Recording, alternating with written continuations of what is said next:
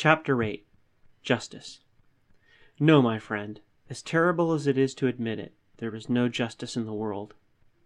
Worse yet, there can be no justice as long as we live under conditions which enable one person to take advantage of another's need, to turn it to his profit, and exploit his fellow man. There can be no justice as long as one man is ruled by another, as long as one has the authority and power to compel another against his will. There can be no justice between master and servant, nor equality. Justice and equality can only exist among equals. Is the poor street cleaner the equal of Morgan? Is the washerwoman the equal of Lady Astor? Let the washerwoman and Lady Astor enter any place, private or public. Will they receive equal welcome and treatment? Their very apparel will determine their respective reception, because even their clothes indicate, under present conditions, the difference in social position, their station in life, their influence, and wealth. The washerwoman may have toiled hard all her life long, may have been a most industrious and useful member of the community. The lady may have never done a stroke of work, never been of the least use to society. For all that, it is the rich lady who will be welcomed, who will be preferred. I have chosen this homely example because it is typical of the entire character of our society, of our whole civilization. It is money and the influence and authority which money commands that alone count in the world, not justice, but possession. Broaden this example to cover your own life, and you will find that justice and equality are only cheap talk, lies which are taught, while money and power are the real thing, realities. Yet there is a deep-seated sense of justice in mankind, and your better nature always resents it when you see injustice done to anyone. You feel outraged, and you become indignant over it, because we all have an instinctive sympathy with our fellow man, for by nature and habit we are social beings. But when your interests or safety are involved, you act differently. You even feel differently. Suppose you see your brother do wrong to a stranger. You will call his attention to it. You will chide him for it. When you see your boss do an injustice to some fellow worker, you also resent it, and you feel like protesting. But you will probably refrain from expressing your sentiments because you might lose your job or get in bad with your boss. Your interests suppress your better urge of nature. Your dependence upon the boss and his economic power over you influence your behavior. Suppose you see John beat and kick Bill when the latter is on the ground. Both may be strangers to you, but if you are not afraid of John, you'll tell him to stop kicking the fellow who is down. But when you see the policeman do the same thing to some citizen, you will think twice before interfering because he might beat you up too, and arrest you to boot. He has the authority. John, who has no authority, and who knows that someone might interfere when he was acting unjustly, will, as a rule, be careful what he is about. The policeman, who is vested with some authority, and who knows there is little chance of anyone interfering with him, will be more likely to act unjustly. Even in this simple instance, you can observe the effect of authority, its effect on the one who possesses it, and on those over whom it is exercised. Authority tends to make its possessor unjust and arbitrary. It also tends to make those subject to it acquiesce in wrong, subservient, and servile. Authority corrupts its holder and debases its victims. If this is true of the simplest relations of existence, how much more so in the larger field of our industrial, political, and social life? We have seen how economic dependence upon your boss will affect your actions. Similarly, it will influence others who are dependent upon him and his goodwill. Their interests will thus control their actions, even if they are not clearly aware of it. And the boss? Will he not also be influenced by his interests? Will not his sympathies and his attitudes and behavior be the result of his particular interests? The fact is, everyone is controlled in the main by his interests. Our feelings, our thoughts, our actions, our whole life is shaped consciously and unconsciously by our interests. I am speaking of ordinary human nature, of the average man.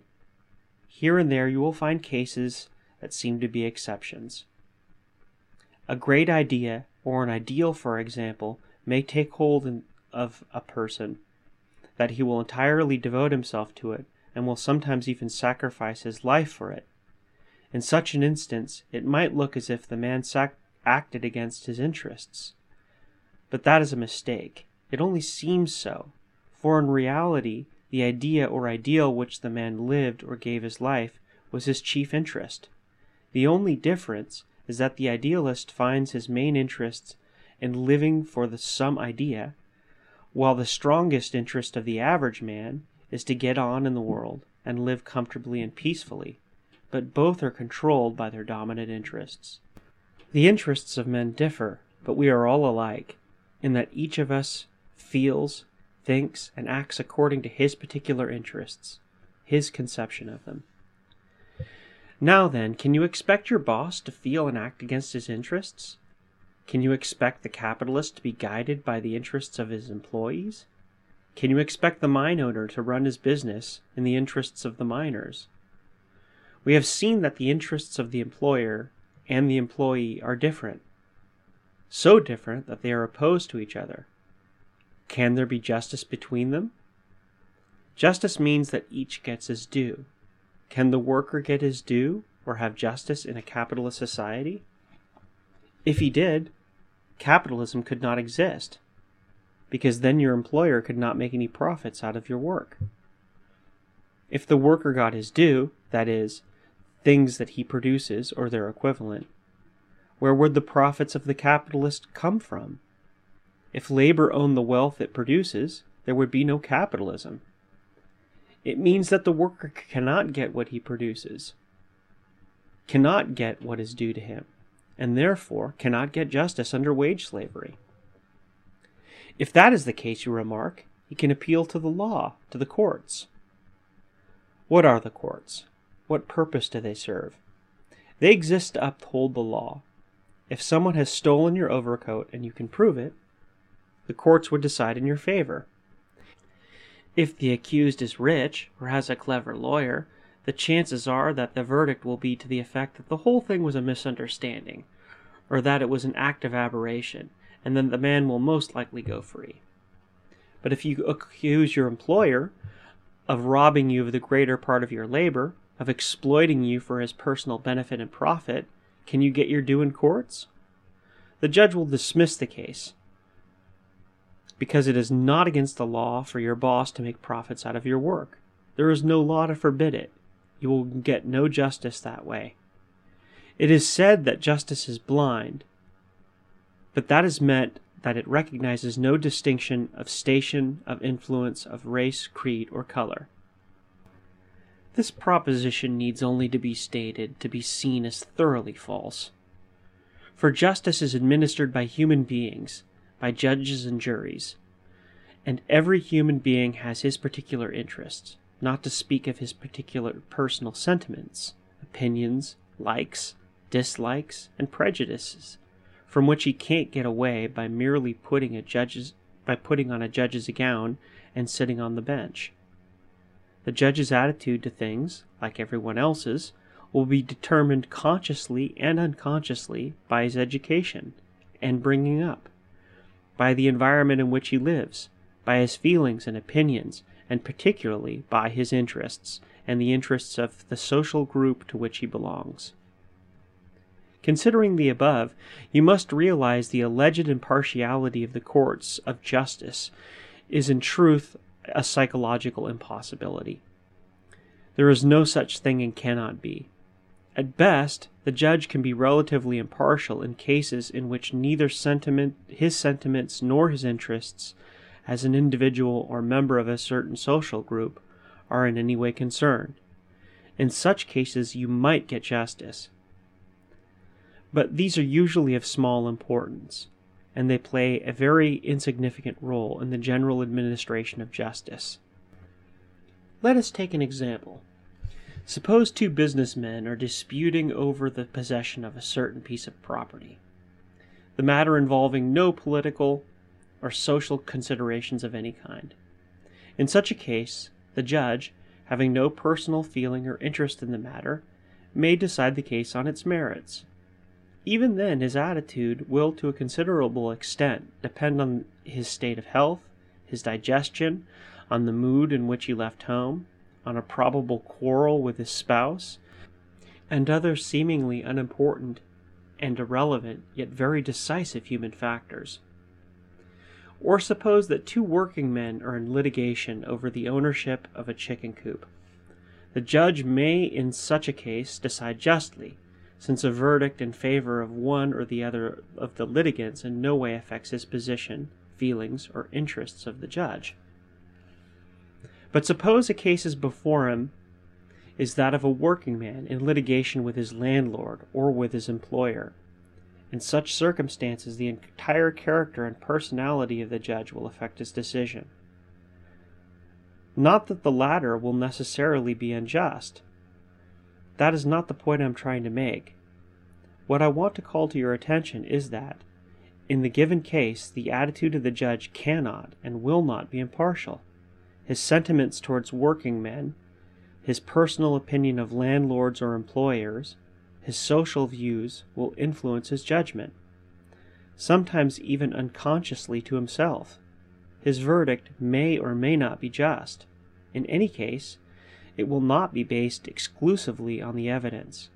It will be affected by his personal subjective feelings and by his views regarding labor and capital. His attitude will generally be that of his circle of friends and acquaintances, of his social group, and his opinions in the matter will correspond with the interests of that group. He may even himself be a landlord, or have stock in a corporation which employs labor. Consciously or unconsciously, his view of the evidence given at the trial will be colored by his own feelings and prejudices, and his verdict will be a result of that. Besides the appearance of the two litigants, their manner of speech and behavior, and particularly their respective ability to employ clever counsel, will have a considerable influence on the impressions of the judge, and consequently his decision. It is therefore clear that in such cases the verdict will depend more on the mentality and class consciousness of the particular judge than the merits of the case. This experience is so general that the popular voice has expressed it in the sentiment that the poor man can't get justice against the rich. There may be expectations now and then, but generally it is true and can't be otherwise as long as society is divided into different classes with differing interests. So long as that is the case, justice must be one-sided. Class justice, that is, injustice in favor of one class against another.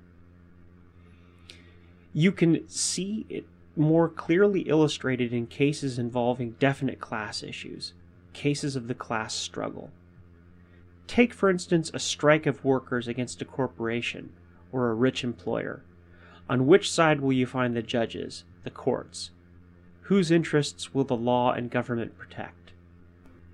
The workers are striking for better conditions of living. They have wives and children at home for whom they are trying to get a little bigger share of the wealth they are creating.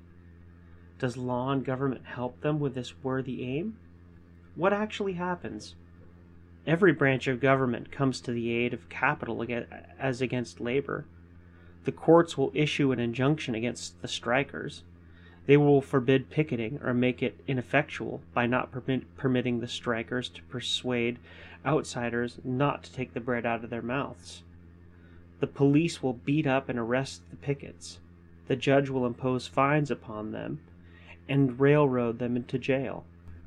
The whole machinery of the government will be at the service of the capitalists, to break the strike, to smash the union if possible, and to reduce the workers to submission. Sometimes the governor of the state will even call out the militia. the president will order out the regular troops, all in support of capitalist labor. Meanwhile, the trust or corporation, where the strike is taking place, will order their employees to vacate the company houses, will throw them and their families out in the cold, will fill their places in the mill, mine, or factory with strikebreakers, under protection, and with the aid of police, the courts, and government, all of which are supported by your labor and taxes. Can you speak of justice under such circumstances? Can you be so naive as to believe that justice is possible in the struggle of the poor against the rich, of labor against capital? Can't you see that it is a bitter fight, a struggle of opposed interests, a war of two classes? Can you expect justice in war? Truly, the capitalistic class knows that it is war, and even uses every means at its command to defeat labor. But the workers, unfortunately, do not see the situation clearly as their masters, and so they foolishly twaddle about justice, equality before the law, and liberty. It is useful to the capitalist class that the worker should believe in such fairy tales. It guarantees the continuation of the rule of the masters. Therefore, they use every effort to keep up this belief. The capitalistic press, the politician, the public speaker, never miss an opportunity to impress upon you that law means justice, that all are equal before the law, and that everyone enjoys liberty and has the same opportunity in life as the next fellow. The whole machinery of law and order, of capitalism and government, our entire civilization is based upon this gigantic lie, and the constant propaganda of it by school, church, and press is for the sole purpose of keeping conditions as they are, of sustaining and protecting the sacred institutions of your wage slavery, and keeping you obedient to law and authority. By every method they seek to instill this lie of justice, liberty, and equality in the masses, for full well they know that their whole power and mastery rest upon this faith. On every appropriate and inappropriate occasion, they feed you this lie. They have created special days to impress the lesson more emphatically upon you. Their spellbinders fill you full of this stuff. On the 4th of July, you are permitted to shoot your misery and dissatisfaction off in firecrackers, and forget your wage slavery in the big noise and hullabaloo. What an insult to the glorious memory of that great event, the American Revolutionary War, which abolished the tyranny of George III and made the American colonies an independent republic. Now the anniversary of that event is used to mask your servitude in a country where the workers have neither freedom nor independence. To add insult to injury, they have given you a Thanksgiving Day so that you may offer up your pious thanks to what you have not. So great is the assurance of your masters in your stupidity that they dare do such things. They feel safe, having duped you so thoroughly, and reduced your natural rebellious spirit to such an abject worship of law and order that you will never dream of opening your eyes and letting your heart cry out in outraged protest and defiance. At the least sign of your rebellion, the entire weight of the government, of law and order, comes down on your head, beginning with the policeman's club, the jail, the prison, and ending with the gallows or the electric chair. The whole system of capitalism and government is mobilized to crush every symptom of dissatisfaction and rebellion. Aye, even any attempt to improve your condition as a working man, because your masters well understand the situation and fully know the danger of your waking up to the actual facts of the case, to your real condition of a slave. They are aware of their interests, of the interests of their class. They are class conscious, while the workers remain muddled and befuddled. The industrial lords know that it is good for them to keep you unorganized and disorganized, or to break up your unions when they get strong and militant. By hook and crook, they oppose your every advance as a class-conscious worker. Every movement for the improvement of labor's condition they hate and fight tooth and nail. They'll spend millions on the kind of education and propaganda that serves the continuation of their rule rather than on improving your conditions as a worker. They will spare neither expense nor energy to stifle any thought or idea that may reduce their profits or threaten their mastery over you. It is for this reason that they try to crush every aspiration of labor for better conditions. Consider, for instance, the movement for an 8-hour day. It is comparatively recent history, and probably you remember with what bitterness and determination that most employers opposed the labor effort. In some industries in America, and in most European countries, the struggle is still going on. In the United States, it began in 1886, and it was fought by the bosses with the greatest brutality in order to drive the workers back to the factories under the old conditions. They resorted to lockouts, throwing thousands out of work, to violence by hired thugs and Pinkertons upon labor assemblies and their active members, and to the demolition of union headquarters and meeting places. Where was law and order? What side of the struggle was the government on? What did the courts and judges do? Where was justice? The local, state, and federal authorities used all the machinery and power at their command to aid the employers. They did not even shrink from murder. The most active and able leaders of the movement had to pay with their lives for the attempt of workers to reduce their hours of toil. Many books have been written on that struggle, so that it is unnecessary for me to go into details, but a brief summary of those events will refresh the reader's memory. The movement for the 8-hour workday started in Chicago on May 1st, 1886, gradually spreading throughout the country. Its beginning was marked by strikes declared in most of the large industrial centers. 25,000 workers laid down their tools in Chicago on the first day of the strike, and within 2 days their number was doubled. By the 4th of May, almost all unionized labor in the city was on strike. The armed fist of the law immediately hastened to the aid of the employers. The capitalist press raved against the strikers and called for the use of bullets against them. There followed immediately assaults by police upon the strikers' meetings. The most vicious attack took place at the McCormick Works, where the conditions of employment were so unbearable that men were compelled to go on strike already in February.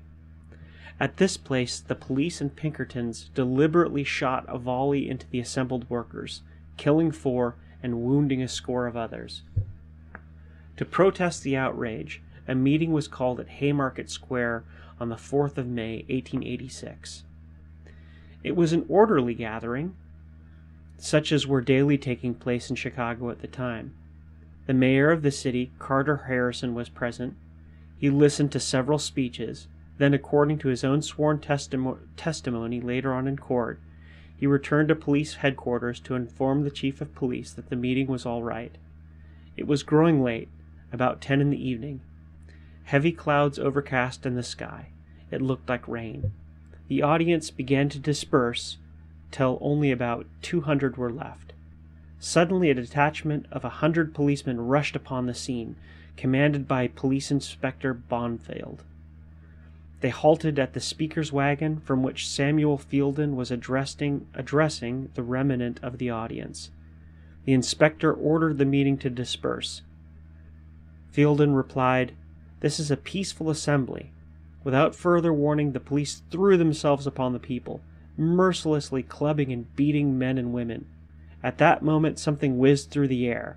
There was an explosion as of a bomb. 7 policemen were killed and about 60 wounded. It was never ascertained who threw the bomb. Even to this day, the identity of the man has not been established. There had been so much brutality by the police and Pinkertons against the strikers that it was not surprising that someone should express their protest by such an act. Who was he? The industrial masters of Chicago were not interested in this detail. They were determined to crush rebellious labor, to down the 8-hour movement, and to stifle the voice of the spokesman of the workers. They openly declared their determination to teach the men a lesson. Among the most active and intelligent leaders of the labor movement at the time was Albert Parsons, a man of old American stock whose forebears had fought in the American Revolution. Associated with him in agitation for the shorter workday were August Spies, Adolf Fischer, George Engel, and Louis Ling. The money interests of Chicago and the state of Illinois were determined to get them. Their object was to punish and terrorize labor by murdering the most devoted leaders. The trial of those men was the most hellish conspiracy of capital against labor in the history of America. Perjured evidence, bribed jurymen, and police revenge combined to bring about their doom. Parsons, Spies, Fischer, Engel, and Ling were condemned to death. Ling committed suicide in jail. Samuel Fielden and Michael Schwab were sentenced to prison for life, while Oscar Neebe received 15 years. No greater travesty of justice was ever staged than the trial of these men known as the Chicago Anarchists. What a legal outrage the verdict was you can judge from the action of John P. Altgeld, later governor of Illinois, who carefully reviewed the trial proceedings and declared that the executed and imprisoned men had been victims of a plot of the manufacturers, the courts, and the police. He could not undo the judicial murders, but most courageously he liberated the still imprisoned anarchists, stating that he was merely making good, so far was in his power, the terrible crime that had been committed against them. The vengeance of the exploiters went so far that they punished Altgeld for his brave stand by eliminating him from political life in America.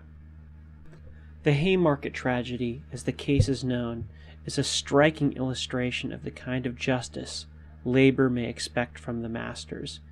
It is a demonstration of its class character and of the means to which capital and government will resort to crush the workers. The history of the American labor movement is replete with such examples. It is not within the scope of this book to give a review of the great number of them. They are dealt with in numerous books and publications to which I refer the reader for a nearer acquaintance with the Golgotha of the American proletariat. On a smaller scale, the Chicago judicial murders are repeated in every struggle of labor. It is sufficient to mention that the strikes of the miners in the state of Colorado, with its fiendish Ludlow chapter, where the state militia deliberately shot into the workers' tents, setting the latter afire and causing the deaths of a number of men, women, and children, the murder of strikers in the hop fields of Wheatland, California in the summer of 1913, in Everett, Washington in 1916, in Tulsa, Oklahoma, in Virginia, and in Kansas, in the copper mines of Montana, and in numerous other places throughout the country.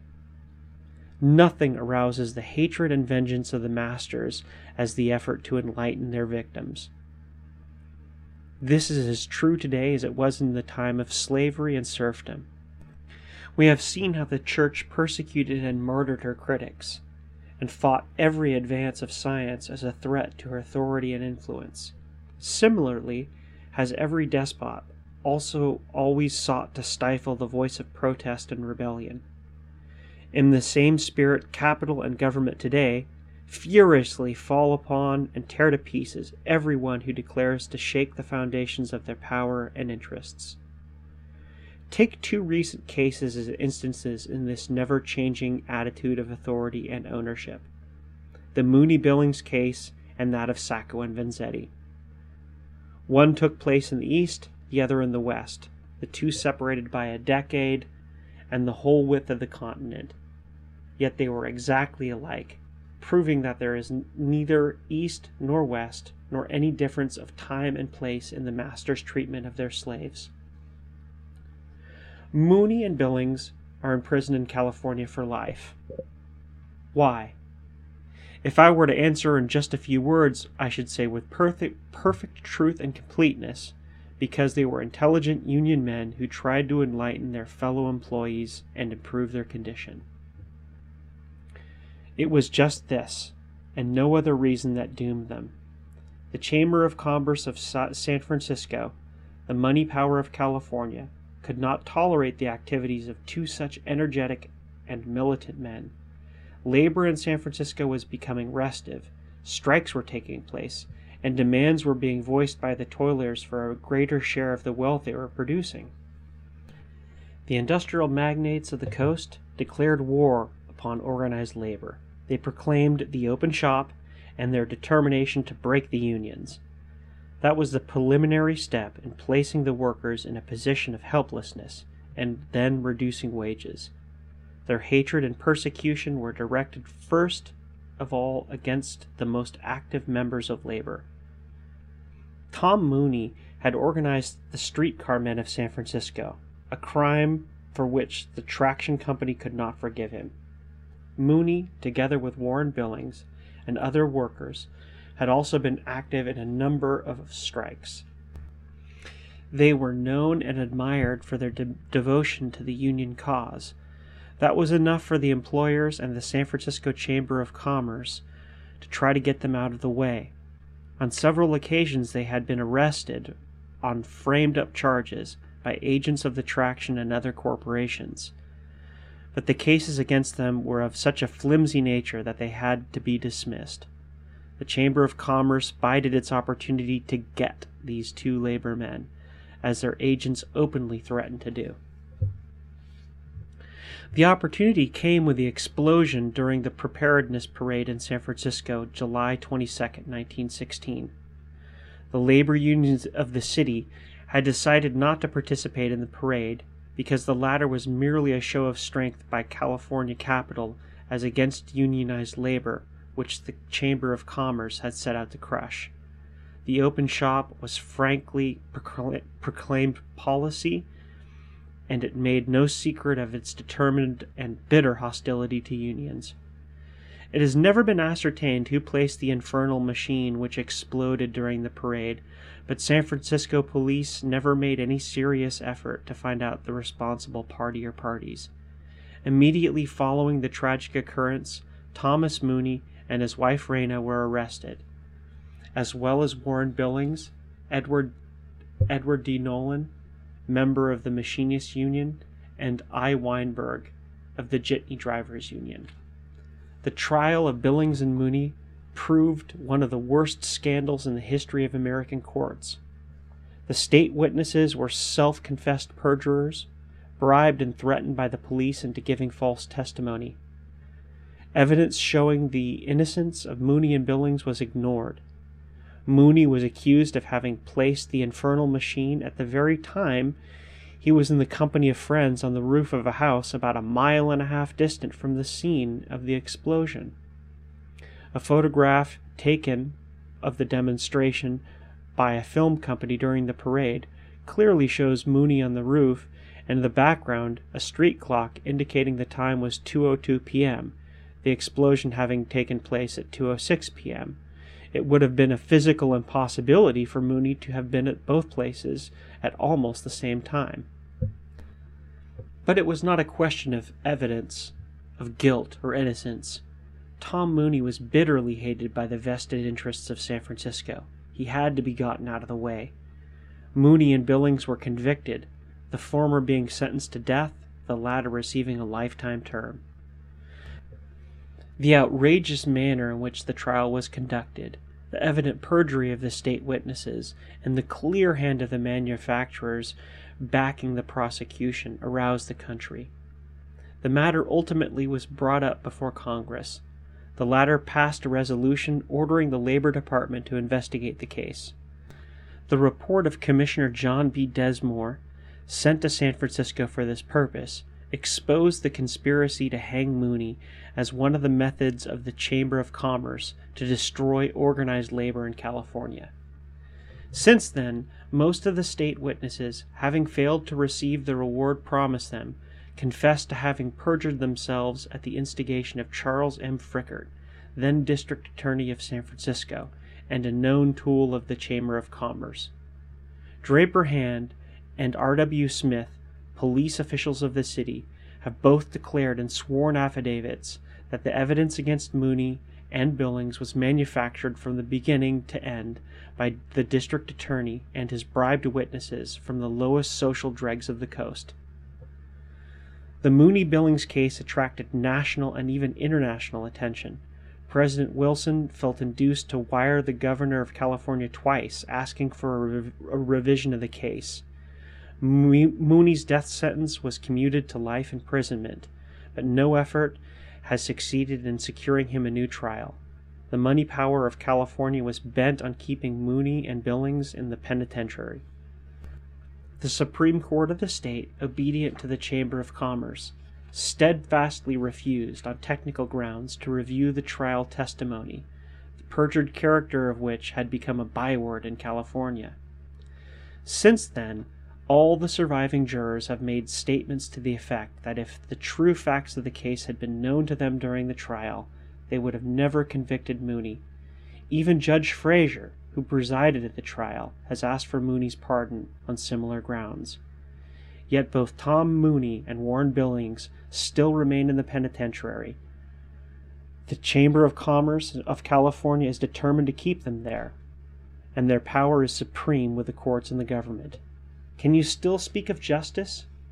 Do you still think justice possible to labor under the reign of capitalism? The judicial murder of the Chicago anarchists took place many years ago, in 1887. Considerable time has also elapsed since the Mooney-Billings case in 1916-17. The latter, moreover, happened far away on the Pacific coast, at a time of war hysteria. Such rank injustice could only take place in those days, you might say. It could hardly be repeated today. Let us then shift the scene to our own day, to the very heart of America, the proud seat of culture, to Boston, Massachusetts. It is sufficient to mention Boston to call up the picture of the two proletarians, Nicola Sacco and Bartolomeo Vanzetti, one a poor shoemaker, the other a fish peddler, whose names are known and honored in every civilized country the world over. Martyrs to humanity, if there ever were any, the two men gave up their lives because of their devotion to mankind, because of their loyalty to an ideal of an emancipated and freed working class. Two innocent men who bravely suffered torture during 7 long years and who died a terrible death with a serenity of spirit rarely equaled by the greatest martyrs of all time. The story of that judicial murder of the two of the noblest of men, the crime of Massachusetts that will neither be forgotten nor forgiven as long as the state exists, is too fresh in the memory of everyone to need recapitulation here. But why did Sacco and Vanzetti have to die? The question is of utmost moment. It bears directly upon the matters at issue. Do you think that if Sacco and Vanzetti had just been a pair of criminals, as the prosecution tried to make you believe, there would have been such a ruthless determination to execute them in the face of appeals, pleadings, and protests of the entire world? Or, if they had been plutocrats, actually guilty of murder, with no other issue involved, would they have been executed?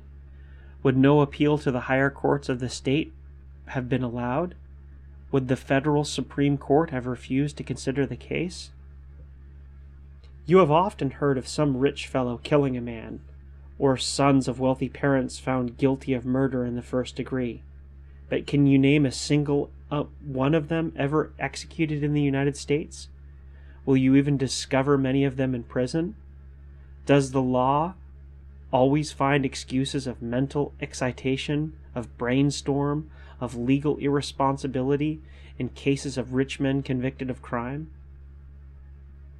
But if Sacco and Vanzetti had been ordinary criminals sentenced to die, would not appeals from prominent men in all walks of life, from charitable societies, and hundreds of thousands of friends and sympathizers have secured clemency for them? Would not doubt of their guilt, expressed by the highest legal authorities, have resulted in a new trial, a revision of the old testimony, and the consideration of new evidence on their behalf? Why was all this refused to Sacco and Vanzetti? Why did law and order, beginning with the local police and federal detectives, up to the confessedly prejudiced trial judge, all the way through the Supreme Court of the state, the governor, and ending with the federal Supreme Court, show such a determination to send them to the electric chair? Because Sacco and Vanzetti were dangerous to the interests of capital. These men voiced dissatisfaction of the workers with their condition of servitude. They expressed consciously what the workers mostly feel unconsciously. It is because they were class-conscious men, anarchists, that they were a greater menace to the security of capitalism than if they had been a whole army of strikers not conscious of the real objects of class struggle. The masters know that when you strike, you demand only higher pay or shorter hours of work. But the class-conscious struggle of labor against capital is far more serious. It means the entire abolition of the wage system and the freeing of labor from the domination of capital. You can readily understand, then, why the masters saw a greater danger in such men as Sacco and Vanzetti than the biggest strike for mere improvement of conditions within capitalism. Sacco and Vanzetti threatened the whole structure of capitalism and government. Not those two poor proletarians as individuals. No, rather what those two men represented, the spirit of conscious rebellion against existing conditions of exploitation and oppression. It is the spirit which capital and government meant to kill in the persons of those men, to kill that spirit and movement for labor's emancipation by striking terror into the hearts of those who might think and feel like Sacco and Vanzetti, to make an example of those two men that would intimidate the workers and keep them away from the proletarian movement. This is the reason why neither the courts nor the government of Massachusetts could be induced to give Sacco and Vanzetti a new trial. There was the danger of their being acquitted in the atmosphere of a roused public sense of justice.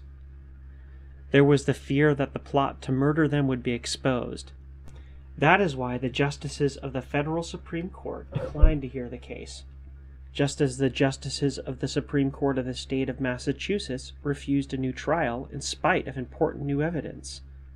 For that reason also the President of the United States did not intercede in the matter, though it was no less his moral than legal duty to do so. His moral duty in the interests of justice, his legal obligation because as President he had sworn to uphold the Constitution, which guarantees everyone a fair trial, which Sacco and Vanzetti did not get. President Coolidge had sufficient precedents for interceding in behalf of justice, notably the example of Woodrow Wilson in the case of Mooney.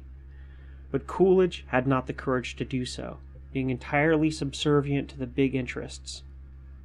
No doubt the case of Sacco and Vanzetti was also considered of even greater importance and class significance than that of Mooney.